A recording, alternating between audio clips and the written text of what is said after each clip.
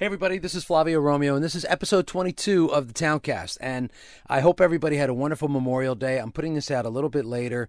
It's the audio version of the video that we took with author Jon D'Amore.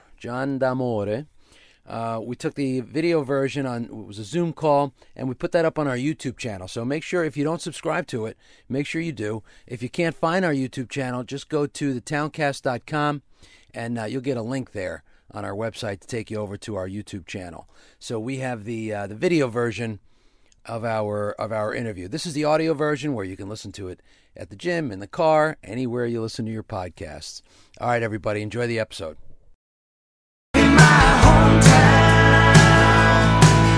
there's a railroad running through it. Like to take you there and prove it. Can I take you there tonight? All right, everybody, here we are. I'm so excited to have our next guest on. He's written a bunch of books. I'm going to let him talk about all of his books. The one that came out now, Me and George, really excited.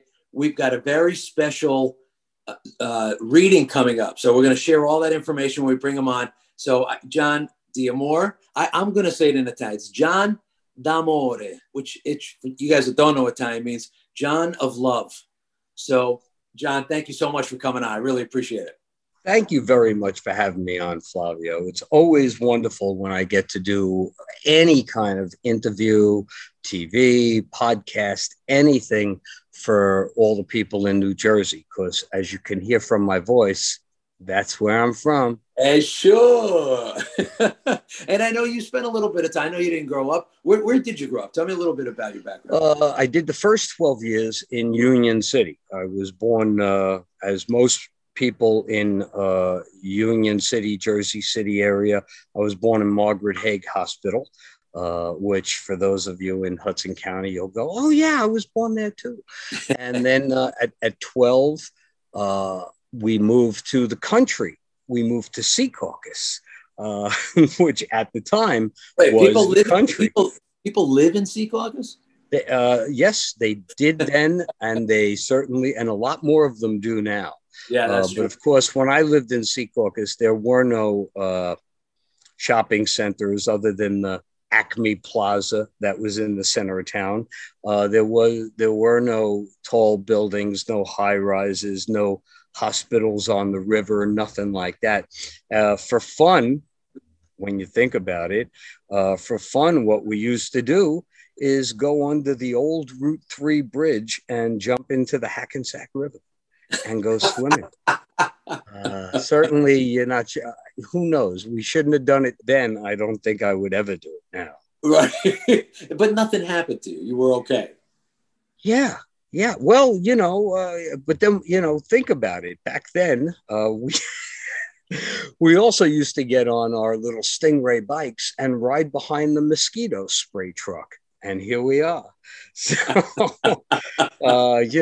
so either I'm very lucky or I don't know, but maybe long-term effects will hit me right after I get off this call. So, so that's that. Well, I know I really appreciate it. I know there's the Friends of the Hawthorne Library put this reading together that's coming up. It's going to be on June 2nd. And I'm going to put the link to the Zoom, because it is a Zoom call. I'm going to put the link on the bottom of this video. So make sure you guys take a look at it on YouTube. And for those of you that are listening to the podcast, I'm going to have it in the description so you have all the Zoom information. Great, thanks. Just don't forget that password, that very difficult password, 1, 2, 3, 4. That's a tough one. Yes, so you might have to write this down, guys. So, all right, so you grew up in Jersey. How did you get involved in writing? Like, what was your inspiration? Inspiration is an interesting word. Growing up as a kid in Union City, literally within viewing distance of the Empire State Building, we were a stone's throw away from Manhattan, the greatest city in the world. I mean, entertainment took place there. Certainly everything from theater to concerts, and I'm talking about it, not real concerts yet, but just, hey, you had Palisades Amusement Park that used to have great concerts. And again, that was only a bus ride up Bergen Line Avenue to get to Palisades Amusement Park. So I would say the interesting thing that started me on this was in 1963. I was just short because it was July and my birthday would have been in August. So I was just short of 10 years old. And my father, who didn't finish high school, he also him and my mom both grew up. She was in Weehawken. She was in Hoboken, and he was in Union City where they grew up. My father loved American history. You know, he did his time in World War II, like a lot of them did, and he just loved American history. So when I reached the age of being able to understand or appreciate such things, you know, say about 6, 7, 8 years old, he would start to, during his 2-week summer vacation in July, he would take us to these great forts and Valley Forge. And you got to remember too, I mean, even now in New Jersey, there are those signs all over about, you know, George Washington's retreat, or, you know, battlegrounds of of Monmouth and Morristown and stuff like that. So I always was interested in the American Revolution, but certainly the Civil War. And so in 1963, he packed up the car and took me and my mom to Gettysburg, which was the 100th anniversary of the Battle of Gettysburg. Wow. So, of course, Gettysburg made a big event out of it at that time. Sure. So here I was in Gettysburg for, you know, a week maybe, and just going around and seeing where these battles took place. And they had museums, and I was interested. I was just blatantly interested. And so what started me on writing, at least that got me interested in writing, was, you know, in September, when you go back to school, now I'm 10 years old and it's 5th grade. And what's the first thing the teacher asks you? What's your first homework assignment in school? Write what you did over the summer. That's right. I mean, there's no other thing to say. Write what you did over your summer vacation. So the average kid would write, you know, we went down the Jersey Shore, or we went out to Long Island, or we went to Coney Island, or we went to visit my aunt in Florida, or something like that. I didn't want to write that. I didn't want to write, I went to Gettysburg. So what I did was, and I'm sure you remember those old black and white composition books. The lined composition books with that black and white front on it.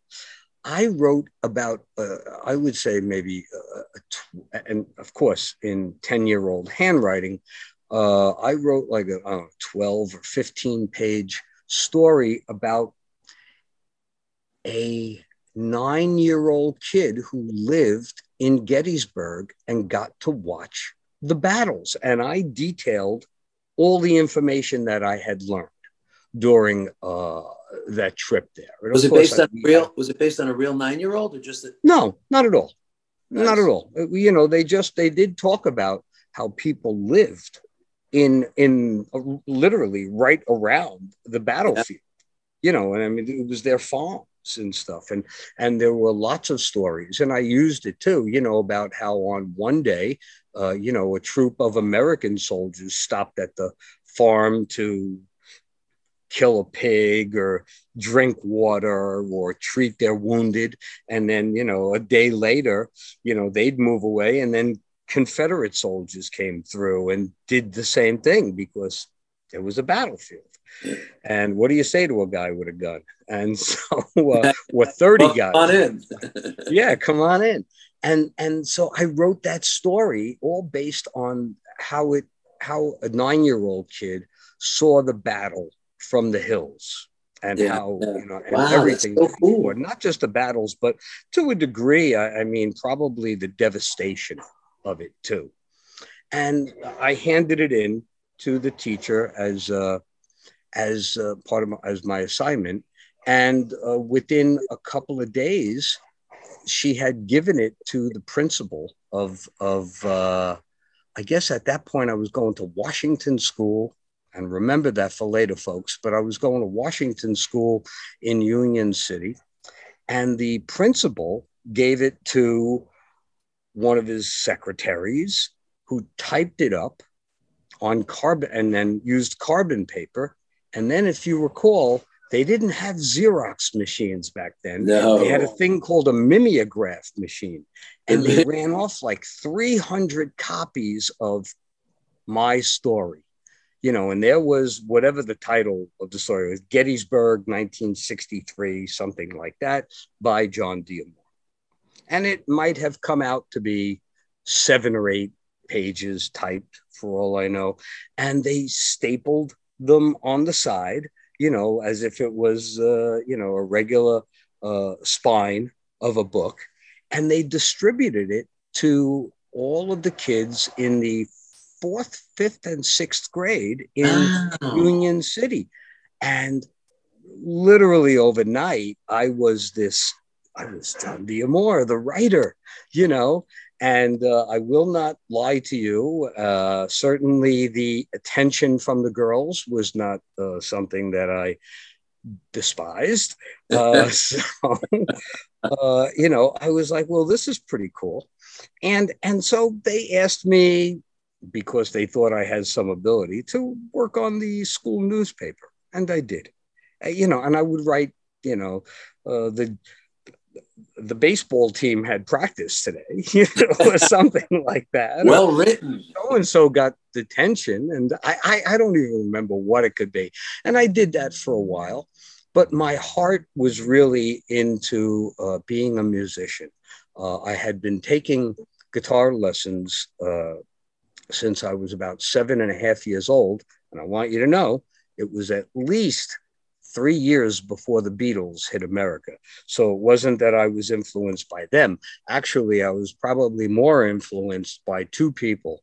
The attention that Elvis Presley had always gotten, though I didn't really dig his music because I found it to be rather simple. But the one who really influenced me to pick up a guitar and play the guitar was Chuck Berry. Because it wasn't just that he performed and played a guitar where Elvis held a guitar and didn't really know how to play it. Chuck Berry not just played the guitar, but he wrote a song about a kid named Johnny who, you know, Johnny Be Good. And it was all about a guitar playing kid named Johnny who someday would grow up to be the leader of a big old band. And that's what did it. But on that night, and this is a fairly common story, on that night that the Beatles played on Ed Sullivan on Sunday, February 9th, 1964, as the majority of us were sitting in front of a small black and white TV screen, you know, and kids were going crazy sitting at home watching them. I was sitting at home going, look at that. That's a D minor 7th. And he's playing a sharp augmented. And wow, look, he's playing a bar chord. I have trouble with bar chords. And really, so you're watching the technical side. I was watching the musicians play. Granted, I loved the songs, but I was watching the musicians play. And what absolutely knocked me out that night, and I will always remember it, and I obviously have the DVDs now of it. Most people never really consider it, but you could talk to any guitar player and ask them to watch that. And on that first night, George Harrison did the guitar solo for the song called Till There Was You, which was a Broadway show, a Broadway song. And he did a guitar solo. And just remember, he was only 20 or 21 at the time and was 18 when he recorded that solo. I find most guitar players can't cover that solo today, no matter how long they play. But that's sort of what did it for me.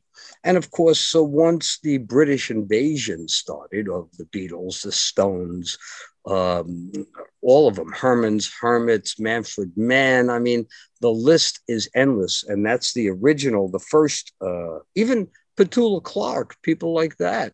That was the first invasion. The second invasion of like Eric Burdon and the Animals and the Who and those British groups, they came about a year later.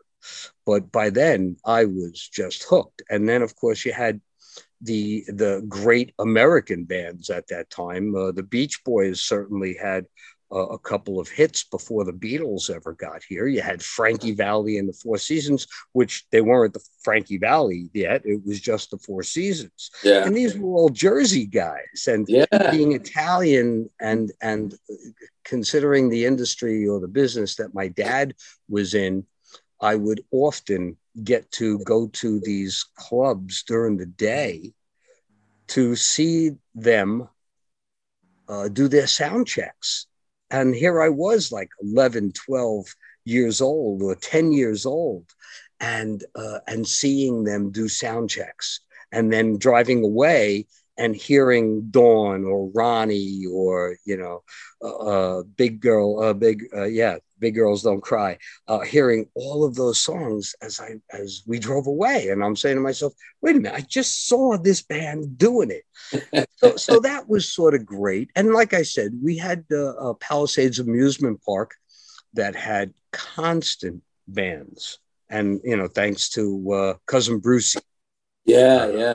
So that's the influence. And so then writing sort of took a back door to my music. If I was going to write words, I thought I was going to be a great songwriter, you know, so I was writing words and writing music, but I was very fortunate because I took lessons so early in life. And you know, my father made me practice. I wasn't one of these kids that played 2 or 3 finger chords. You know, by the time I was 10, 11, 12 years old, I was doing arpeggios. I was doing reverse arpeggios, and half the guys in the bands I was with couldn't even spell arpeggio. But I was brought in. Hold on, you may have to cut this. You got to take it. No, this is Luann. This is the woman who actually got me in touch with you. She knows I'm doing an interview on screen with there you go. So give her a shout out, Luann. Thank you so much for putting this together. Hello, Flavio. Hey, Luann, how are you? I'll talk to you later, John. Okay, I'll talk to you later. Bye. Bye. So, folks, if you want to thank somebody, that's Luann Roundsville. She is a friend of the Hawthorne Library, and she's the one who's making this reading happening, and she's also the one who made the initial contact for this interview to happen, though I'm sure there are some other people who actually made it happen too. So anyway, let's get back to this. So because I had this ability to read charts at an early age, when I got to high school, where I was a freshman and sophomore, I was immediately brought into those rock bands that played dances with juniors and seniors. And then as I became a senior, I was brought into bands with guys in their 19, 20 years old, even though I didn't look like they did because let's just say I'm only 5'7", folks, and everybody else that I know is somewhere around 5'10" to 6 feet. And so, but I loved it, and I played like I said, a lot of dances. And then once I was able to, once I hit 18, I was able to get what's called an ABC card, and that's called an alcohol and beverage control card, so that you could play in bars at that time. And I also joined the Musicians Union, and I wound up having a very fortunate music career until later on, when it turned out that no matter what band you were in, there was always, the lead singer wanted his name in front of the band, like Frankie Valli and the Four Seasons, or Right. Tommy James and the Shondells, or Paul Revere and the Raiders featuring Mark Lindsay, and so the singers, once they got a little popular, which we all did, but once the singers got popular, they wanted that stage name up front, and that would usually cause some. I was just happy to be there, but it would cause some kind of problems, Sure. and the bands would break up. So then, at some point, I remember, I think it was like 1975, early 75. I had a manager who called me up and said that he had a friend who was a commercial producer in New York City. And the producer called him up and said, I got this guitar player. He's been missing a lot of gigs. I need somebody who could read charts. My manager said, I got just the guy. So I went there. I went to the studio. I brought, my Les Paul, my Stratocaster, and my Ovation acoustic, and so that I'd have everything that I would need. And plugged in, and they put the charts in front of me. And I ran through it once by myself, once with an audio track. And I think like the third or fourth time we cut it, because it was only a commercial. All you needed was about 45 seconds of music. But well-produced music, of course. And it just started from there. I was very fortunate from there. And then somewhere around 1985, I realized I didn't want to be in my 60s or 70s like some guys are, and who are out there still playing in the Midnight Hour and Good Lovin' and Mustang Sally and some Grateful Dead songs, and I certainly know a lot of guys who have those digital recording studios at home right now saying, man, 2022 is going to be my year. And I was like, don't you remember around 1973, you said that was going to be it? So, I got out. I had a wonderful run. Had some ups and downs during all of that, as many of us did. But that was it. I got out of that. So then I got into the corporate world, which, believe it or not, my years of being on stage,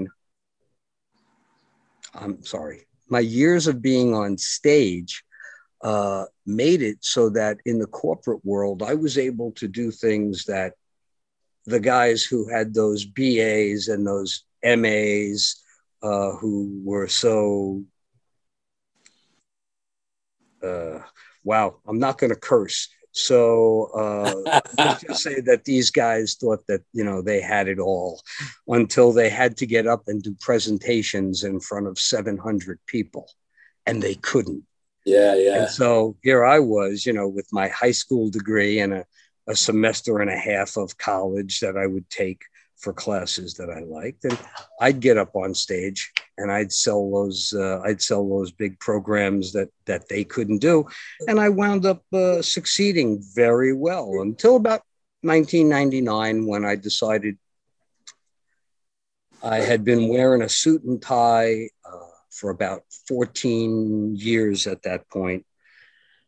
And I realized I didn't want to grow up to be like those guys. So I packed up my car and drove to California, where I had already had many friends from the music business and some family, and just set up shop in Hollywood. And it only took about a year and a half, 2 years before I wound up being what's called a script doctor for several of the studios, the bigger studios, and a lot of the production companies. Really? And I did that. I had a lot of fun, because a lot of people said that it was because I wrote sort of how I played music.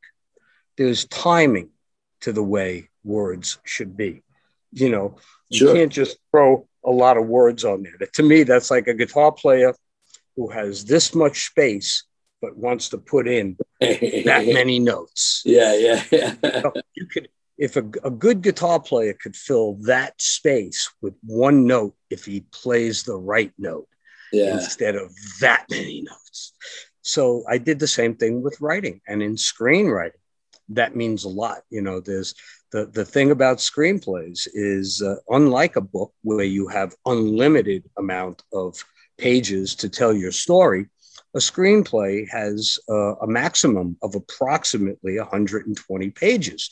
Of course, unless your name is Coppola or Spielberg or Cameron, and then you can write as many as you want. But they really just like their screenplays to come in between 90 and about 110 pages. So being able to condense scenes was one of the things in my forte. There you go. So I enjoyed that. And then during that period, I had written this book about something that my family from New Jersey had done in Las Vegas in the mid 70s that I had become a part of, first unwittingly, and then extremely happy to do it since I was 22, 23, 24 years old, and was having the time of my life with my closest cousin, who also happened to be my godfather. And for those of you who are Italian, you will understand what that means. And we were doing this thing out in Las Vegas that I always wanted to write about. And in 1998, when my godfather was told he had a terminal illness, I decided that's it. I could tell my story now, and I started writing it. And even what he read before he passed away, he said this would be a fantastic story. And I did. I wrote it. It's called The Boss Always Sits in the Back. And I put it aside. I wrote the manuscript. And one thing I could tell you folks, if you decide you want to write a book, don't go to Los Angeles to sell it. They don't sell books in Los Angeles. They sell screenplays. Where do they sell books? In New York. And I didn't drive 3,000 miles across the country and live in palm tree land so that I could come back to New York or New Jersey to try to sell my manuscript. It was at that point I was offered to do my first script doctoring. And after I succeeded at that, things took off for me. So I just worked on that. Around 2011, thanks to a really bad,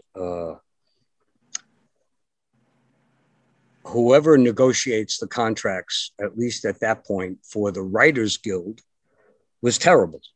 Just remember, it is a guild, it is not a union. So the rules are different, and people in California are not very apt at contract negotiations, at least for writers.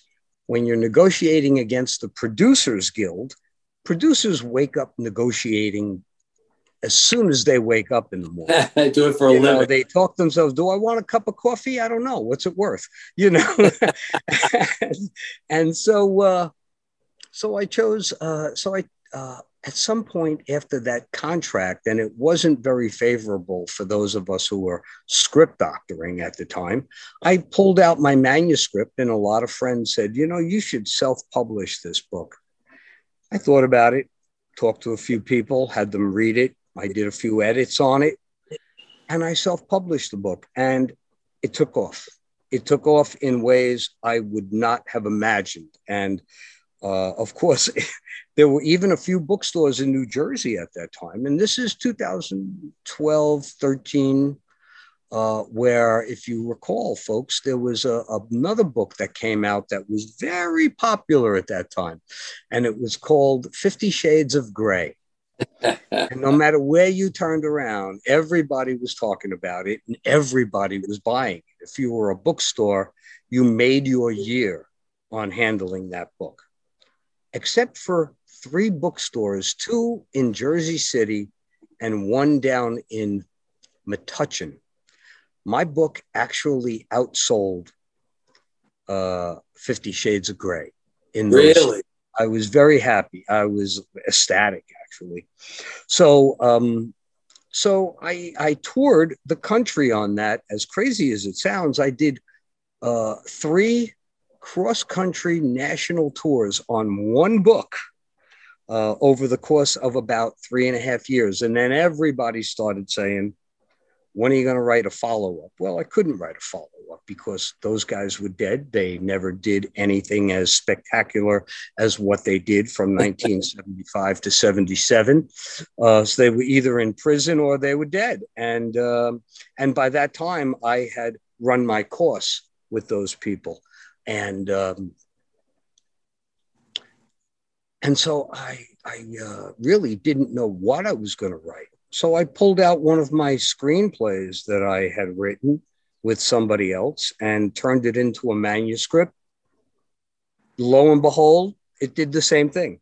It just, and it was not in the same genre as The Boss. Well, at that point, I decided, and by now that book was released in 2015. So I realized that I had found my niche. Certainly,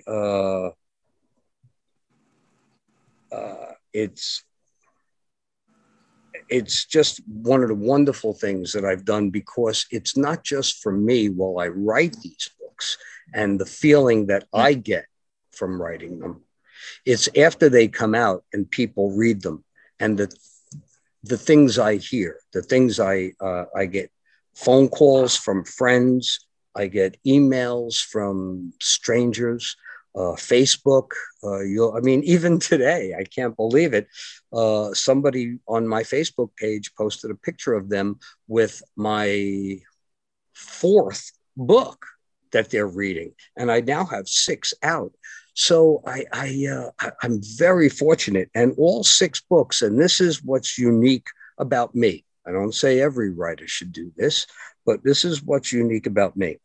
No 2 of my books are of the same genre. I'm not like those mystery writers or detective story writers. I don't have recurring characters in them. I don't even tell stories that are remotely similar.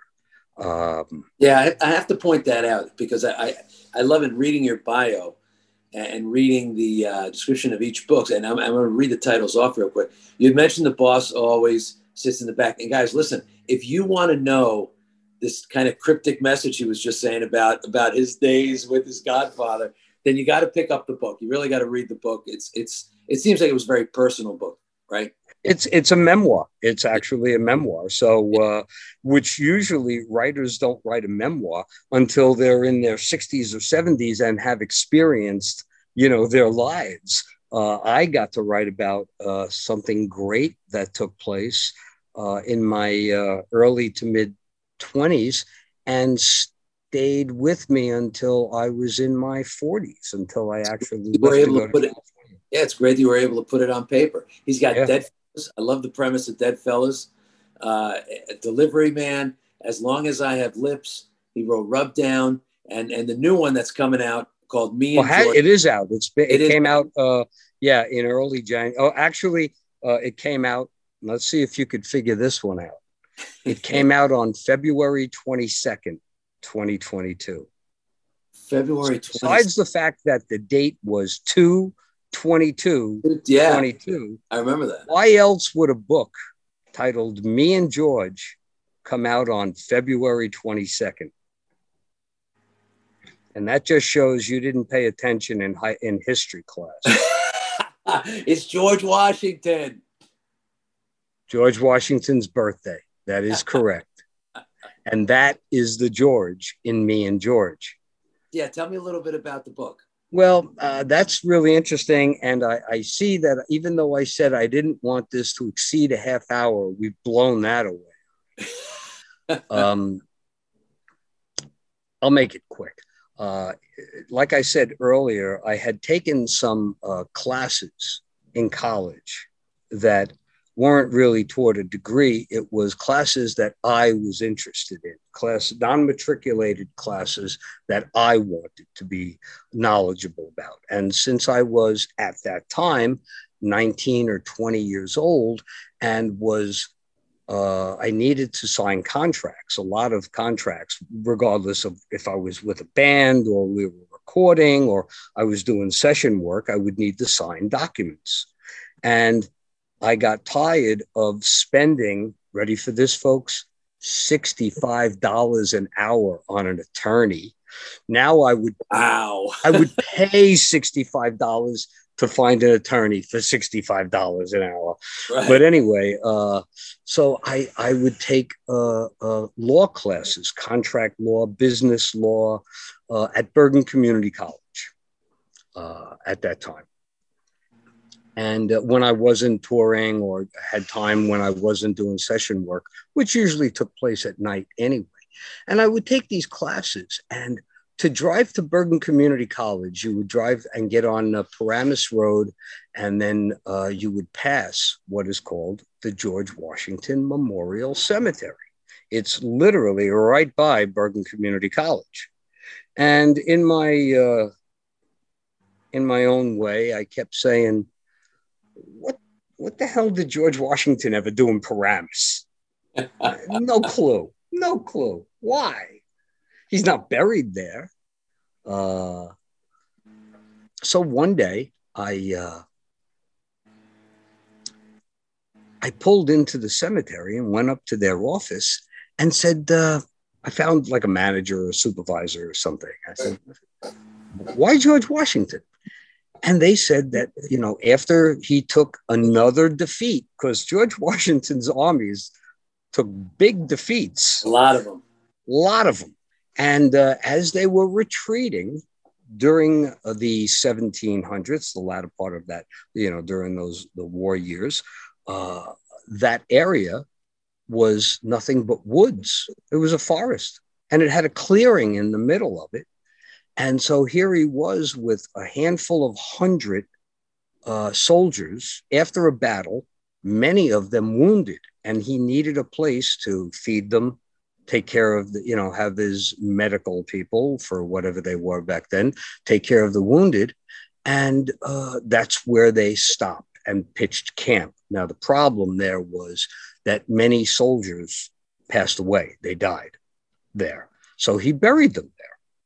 And that was the Revolutionary War.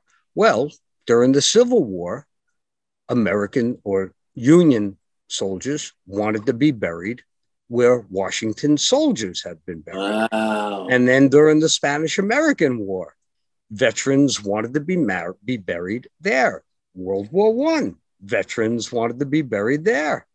And so it then just became, besides military people, it grew into a massive cemetery. So I took that story with me in my head. And growing up in Union City and Secaucus and anywhere in Hudson and Bergen County, like I said, you would see those signs for Washington's retreat or such and such a battle took place here. And it always dawned on me when I was a kid. I went to Washington High School. There's Washington Street in Hoboken. There's 3 Washington townships in New Jersey alone. We have the George Washington Bridge.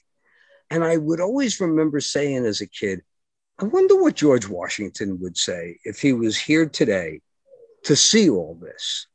So after I had that experience at the cemetery, in the library of Bergen Community College, they had a bank, maybe 5 or 6 of what were called IBM Selectric typewriters. They had a little electric ball in the middle. Ball that rotated. Right? And it actually had something where you could backspace and delete your edits and retype over them. It was great. So I bought a ream of paper, and to use these, you needed a quarter. Remember, like the old washing machines, you put a quarter in there and press the thing in and pull it out? Oh, yeah. With that, you would buy a half hour of time. So I would bring like a roll of $5 worth of quarters and a ream of newspaper, and I started writing this story. And of course, over the years, life took hold, and I would write a chapter here, 2 chapters there, put it away in a drawer. And then as I got into the corporate world, maybe when I was flying around the country, I would bring the pages with me and I'd write some stuff and then go back home and type it into my typewriter. And then computers came along, folks. And I took that, all of those pages, which may have only been about 4 or 5 chapters, and typed it into what was called a DOS program. Oy. Anyway, okay. So then from there, I had to, you couldn't take a DOS file and put it into a new writing program, which was called Word Perfect. So I had to retype everything all over again. But every time I wrote it, I'd make some changes. I'd make it a little better. I'd make it a little longer. And then came Word. And so I was able to flip it over into Word. But by this time now, I was in Hollywood and was writing The Boss Always Sits in the Back. And so me and George was way in the back, way in the back. I'd take it out from time to time, but also one of the things that would happen over those years, remembering I started writing this story in 1977. That's when you started writing Me and George? That was it when I was doing the college thing. Yeah. And, and that's a good point. That's something to emphasize because, I know a lot of people that whether they're doing artwork or they're writing poetry or they're writing a book or a screenplay or whatever they're writing, if they don't like it, they throw it away. Let it sit there because there's something there. There's something that inspired you to put pen to paper. Absolutely. Leave it there and take a look at it down the road because you never know what the inspiration is after all those years, like you're saying now. Absolutely. So what had happened was, now you got to remember, in the 80s, I didn't play with it much, but in the 90s, when I was in that corporate world environment, I realized that the story I had written, every time the lead character, the me in Me and George, needed to make a phone call, he had to wait until he got home to use his landline and listen to his answering machine, or he would pull over and have to have a quarter in his car so that he could use a payphone. Okay, so that was the 1970s. So then by the 90s, I had to update it so that he had a pager. There were still payphones, there were still house phones. And then, of course, as we got later into the 90s, I had to update it again. Cell phones, but, cell phones with antennas. And, you flip them open. And by this time now, everybody's faxing. So I had to upgrade that. Comes the pandemic. And I had released Rubdown. And I was like, what am I going to write next? I don't really know. I have no idea. I opened up the file for Me and George and said, maybe now's the time. Maybe this is the time to write this story. I had, as with most stories, you start writing and what you think is chapter 1, just like with The Boss, when I started writing The Boss, what I started writing is chapter 1. Today is chapter 5. You need to constantly add that backstory. Yeah. And so I wrote this story about a science fiction writer who lives in a high rise in Fort Lee, overlooking the George Washington Bridge. And he just has a series of great events. And he decides, like I have done many times, to drive across the country to California for an awards ceremony. And on his way back, he stops to visit a friend in Philadelphia and gets caught in a terrible thunder and lightning storm. And I'm not going to tell you how, folks, but his car is hit by lightning, and lo and behold, George Washington is sitting in the back seat. And now he's of course, not believing and just being freaked out by having somebody in the back seat isn't enough when the guy says he's George Washington. In the verbiage and the way they spoke, this takes place in 1789 when this transition happened. and they become best friends. And over the next several days, they develop a friendship that leaves a mark on both of them. But then, unfortunately, George goes back to his time. And now you have a science fiction writer who tries to tell people what really happened, and nobody believes him because he's a storyteller. And that's the gist of me and George. And if anybody's interested, my books are certainly available on my website, where you can get them signed and sent to you. And that website is www.Jon, and Jon is Jon. So it's JONDAMORE. You can go to my website. You'll find the page to buy them. As a matter of fact, you can get all of my books there. And if you buy the combo discount package, they're very cheap. And they do come signed. And people buy them that way a lot, especially they do them as gifts. But I'm not here to sell my books. I'm just here to talk about them. But you can also get them on Amazon and barnesandnoble.com, though you'll pay full price there, and they will not come signed. There you go. There's my little plug. Yeah, and I tell you guys, I mean, it's a great gift for if you guys like to read. You know, people in your lives that love to read. I know a lot of people always say, I don't know what to read next. What are you reading now? You heard it right from the author's mouth. And you go on jondamore.com, JONDAMORE.com.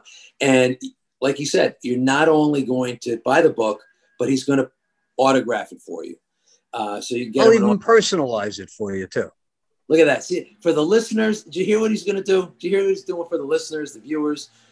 He's going to go ahead and personalize it. The reading, once again, is June 2nd. The links are below. And if you guys have any problems, you can contact the Friends of the Hawthorne Library. I think it's at 8:00. Is that correct? Does it say 8:00 on there? Is it 8:00? I'm going to look at the flyer right now just to make sure. And if you choose that you don't want to do it from home on Zoom, you can actually go to the library where they're going to be showing it on a large screen too. Oh, that's awesome. Yeah. Maybe they'll have coffee and cake or something for you. It's going to be 8 p.m. Eastern, 7 p.m. Central, 6 p.m. Mountain, and for you guys on the West Coast, 5 p.m. So you can tune in. You can hear Jon talk a little bit about his book, and you can go on his website and read about the other books. And I love the fact, again, I'm gonna reiterate, I love the fact that each one is a different genre. That you as a creative writer are explore. I feel like when I'm not putting down writers that write, like the Bourne Identity and all the Bourne books and right. Clive, all these guys that write. I love them. I love the movies. Yeah. But you being creative are exploring these other genres. I'll tell you why I did that, Flavio. I'll tell you why I did that. Also, folks, just so you know, the reading will not be as long and tedious as hearing me on this interview. I keep the readings 18 to 20 minutes, followed by about a 10-minute question and answer. So it's only a half hour. But I'll tell you why I do that. Being a trained musician for all those years, I played everything from a screeching guitar through a wah-wah pedal and a large Marshall stack to being able to play an acoustic guitar. And the great bands or the great acts that we've loved over the years, they don't play the same style of music. Oh, every song stays the same. It shouldn't be. A good group or a good musician should have that ability. I mean, let's take it, to even Billy Joel, who can rock with the best of them. And then his next song is Just the Way You Are. Yeah. I mean, you could even take it closer. I'm not really hip to a lot of the current acts because I don't give them a lot of credence, which is my fault. But I love real musicians, not electronic musicians. And you could take it up to Van Halen. Now, granted, there was a power rock band, but they also knew how to play some nice soft tunes. But Beautiful. before they went insane and crazy and rocked your brains out for the next song. And that's not just what a good musician should be, but it's what a good author should be too. The good author should be able to. Every track should be a different type of song for a musician, or a different kind of genre for a musician. Well, it should be the same thing with each book for a writer. That's my opinion. And it works for me. So, guys, again, January 2nd, it's coming up this week. July 2nd. Don't June do January, 2nd. Folks. I'm not going to be there. No, it's June 2nd. It's June 2nd. It's coming up this week. So June 2nd, jump on Zoom, or like John said, if you guys are local and you don't want to sit in front of the computer, go down to the Hawthorne Library, sit there with a bunch of other fans and watch John do the reading on the book. And if you want to buy the book ahead of time, go online, go to Jon D'Amore, JON.D'Amore.com, pick up a copy of the book. Tell them you want a little personalization in there. You want to send it to a loved one, a friend, a neighbor. It makes a great gift, teacher gift. What better gift to give your child's English? That's right. There you go. That's right. Good piece of literary work. Also, the books are for those of you who no longer read the printed page, but wanted an e-copy of it. It's available on Kindle, Nook, and iPads also. Beautiful. So, John, I really appreciate you doing this. I appreciate you taking the time. I know we went over, but people are not going to be bored. If I wasn't bored, I don't think people are going to be bored. I know That's you bore. great. I know you bore yourself. I do. I've heard me talk quite a bit in the last 10 years, but thank you for this opportunity. And I'm always happy to come back and do it again, especially for the people in Jersey. You'll the longer you know me, you'll see that there pretty much isn't anything I wouldn't do for the libraries in New Jersey, bookstores, but they're in it for a profit. The libraries are doing it because they want to expose books and reading to their membership. Yeah, and I love that you're doing it at the Hawthorne Library. So I look forward to, on your next trip up to Jersey, make sure you let me know. We'll go out and get a cup of coffee. And everybody's going to see you on June 2nd. July 2nd. Is it July 2nd? No, it's June 2nd. Oh, is it? Yeah, now you got me all confused. Oh. Look, June 2nd. Folks, I am really, really sorry. I'm dealing with a lot of dates here. I know. What do you? I was taking him back to January 2nd. Yeah, that's okay. But I apologize, folks. Flavio was right. I was wrong. It is June 2nd at 8:00, and I will be doing it for the Hawthorne Library, and the Friends of the Hawthorne Library will be showing it live on screen. And thank you to Luann, and thank you to Anne-Marie Peterson for putting us together. And John, thank you for your time. All right, don't go away. I'm going to sign off, and then we'll come say goodbye. You got it. All right, I hope to see all you guys on Zoom on June 2nd. And if you did read the book, I'm sure John would love to hear some nice feedback. Nice, good reviews. If you have any questions, you can always email John. Go to his website, jondamore.com. If you have any questions for us, you can always send it to comments@thetowncast.com. All right, be well, everybody.